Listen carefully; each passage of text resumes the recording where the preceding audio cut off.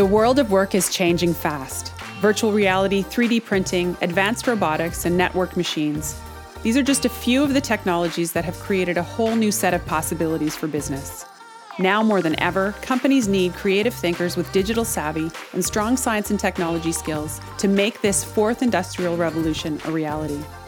On this audio series, we're talking to 3 young people who are using their STEM education to follow their passions. Today, I'd like to introduce you to Kevin Semple. Kevin is a 24-year-old electrical engineer who specializes in technical product development and is taking a 1-year sabbatical to travel across Canada on Actua's Makermobile, sharing his passion for technology with youth. Kevin, welcome. Thank you, Jennifer. How are you? Good, thank you. How did you make the decision to go into engineering? When did you get turned on to engineering as a field of study? Well, I think that started back in my childhood. I remember my mom bought me a remote control truck for Christmas one year, maybe when I was about 6 or 7 years old, and I took the truck apart just to see what was on the inside. I remember I couldn't put it back together, but that didn't bother me. It really bothered my mom. I was just really happy to see what was on the inside and try to figure out what all the different components were doing. And from that point on, I remember always taking my toys apart, especially the electronic ones, and I think that really spurred my interest in electronics. Was that something that was then encouraged? Did anyone recognize that capacity or interest in you and try to encourage it? I wouldn't say it was really encouraged. I do remember my mom saying she wasn't going to buy me any more expensive electronics, but I think I found a way to take things apart on my own. I know I had video games that would stop working and I would take it apart to see if I could fix it. Sometimes I could, sometimes I couldn't. But I think just this desire inside me, and also the TV shows I was watching at the time, there were shows like Metabots where kids ran around with robots that followed them around and followed their commands. So in a way, I wanted to be like what I saw on TV. As you went into your engineering studies, what are some of the things that surprised you about actually getting in and being able to have the theory behind taking things apart? Not understanding anything that was going on in class. You know, I thought I was a smart kid when I got to university, and I quickly realized that there was a lot I didn't know. And it was a humbling experience, especially being a know-it-all as a little kid. I realized there was a lot to learn, and it was very challenging, but I was used to overcoming challenges. And also, I really loved video games and sports and was very competitive. So to me, it was just another challenge that needed to be overcome so that I could win. You're also a breakdancer. Can you talk about how that has come into your life and what kind of a role it's played in your studies and career path? When I was in high school, I discovered breakdancing, or b-boying as we call it. At the time, I was a pretty quiet, reserved kid. But when you're a b-boy or a b-girl, and when you're dancing in general, you're not just dancing for yourself, you're dancing in front of other people. So I was exposed to that kind of environment where I needed to be comfortable with my own movement so that I could perform in front of other people. And that translated directly into better skills in front of a classroom, delivering presentations.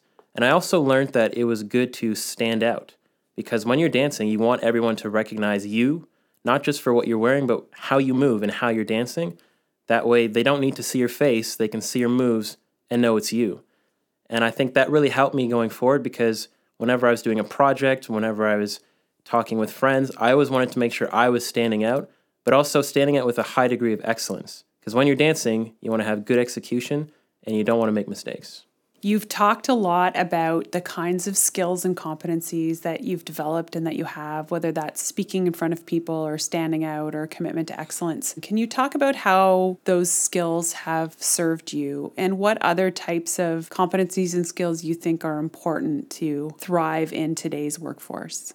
Having experience being a quiet, shy kid and then moving into a position where I was more outspoken and confident, I've developed a type of social awareness where I can detect those kinds of people in the room and I can bring them into conversation and make sure that they're included, especially in technical discussions where they might feel like they can't speak up. And also not being afraid to step out and take a chance when I have an idea, especially when I'm in a room with senior designers or senior management, because I know that I want to stand out. And sometimes you have to take that leap of faith and take a risk.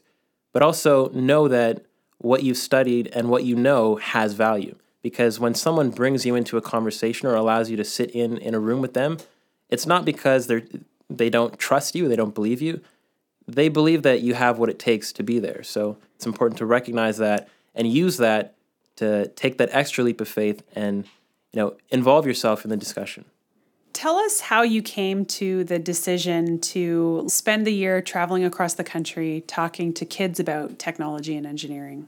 After about 2 years plus 1 year of internship with the same company, I realized that although I was good at what I was doing, I wasn't able to encounter the same type of mental challenges that I need to keep myself engaged.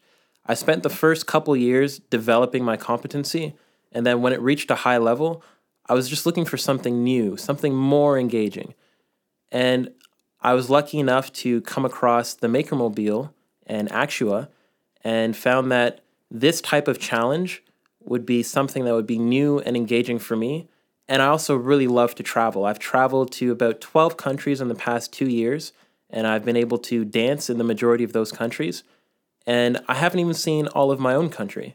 So this gives me a chance to do both, hit one of my personal interests and a technical and academic challenge as well. I also love tinkering, and I love the whole maker movement. So the idea that I get to work with kids with microelectronics, with programming, that just makes me happy.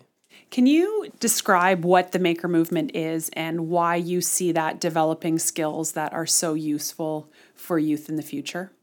The maker movement is essentially this idea that we can make things out of cheap materials and make things that are useful and needed in our society today. So right now you can go out and you can buy a little microcontroller, a little tiny computer that has the ability to power all kinds of sensors that can read information, and then you can plug these into actuators that can make things move. This whole idea that we have problems that we need to fix, it's sort of contrasted with all of this technology that is just sitting right there waiting for people like you and me and kids even to come and start making things. And especially with the access to the internet, you can learn how to make whatever it is you want to make, just by logging in and looking for a tutorial or a video. Why do you think it's important that we get youth engaged at a young age in these types of experiences? I think a lot of youth haven't really thought about what it is they could do. For me, myself, I didn't have an engineer in my life to tell me, hey, this is what engineers do. I sort of stumbled upon it, and I was very lucky that I did. But I know there are some youth out there who have never even thought about becoming an engineer or getting into science because they think they don't have what it takes. So something like the Maker Movement, where we can introduce kids to the aspects of STEM early on, we can get them thinking about what it's like to be an engineer, thinking about creating and inventing using science, technology, math, and engineering. And we can maybe inspire the next set of Google employees or the next set of inventors in artificial intelligence or robotics or whatever it may be. What do you see for yourself and your future career path? This is obviously going to be a very exciting year for you as you travel across the country. What's next? I've given a bit of thought to what's next. I've thought about some type of merger between entrepreneurship and software development or entrepreneurship and technology. I haven't quite figured out what it's going to look like, but I know I want to learn more about how businesses run and how I can contribute to this wonderful world of technology. Thank you so much, Kevin, for sharing your story. It's very inspiring, and it makes me want to go out and make something. Thanks for having me, Jennifer.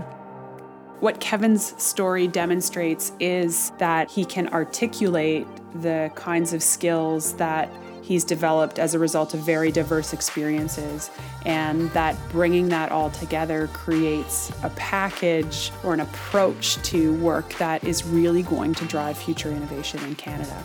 If you enjoyed this interview today with Kevin, I really encourage you to listen to the other podcasts in this series with other inspiring young people who are driving future innovation in Canada.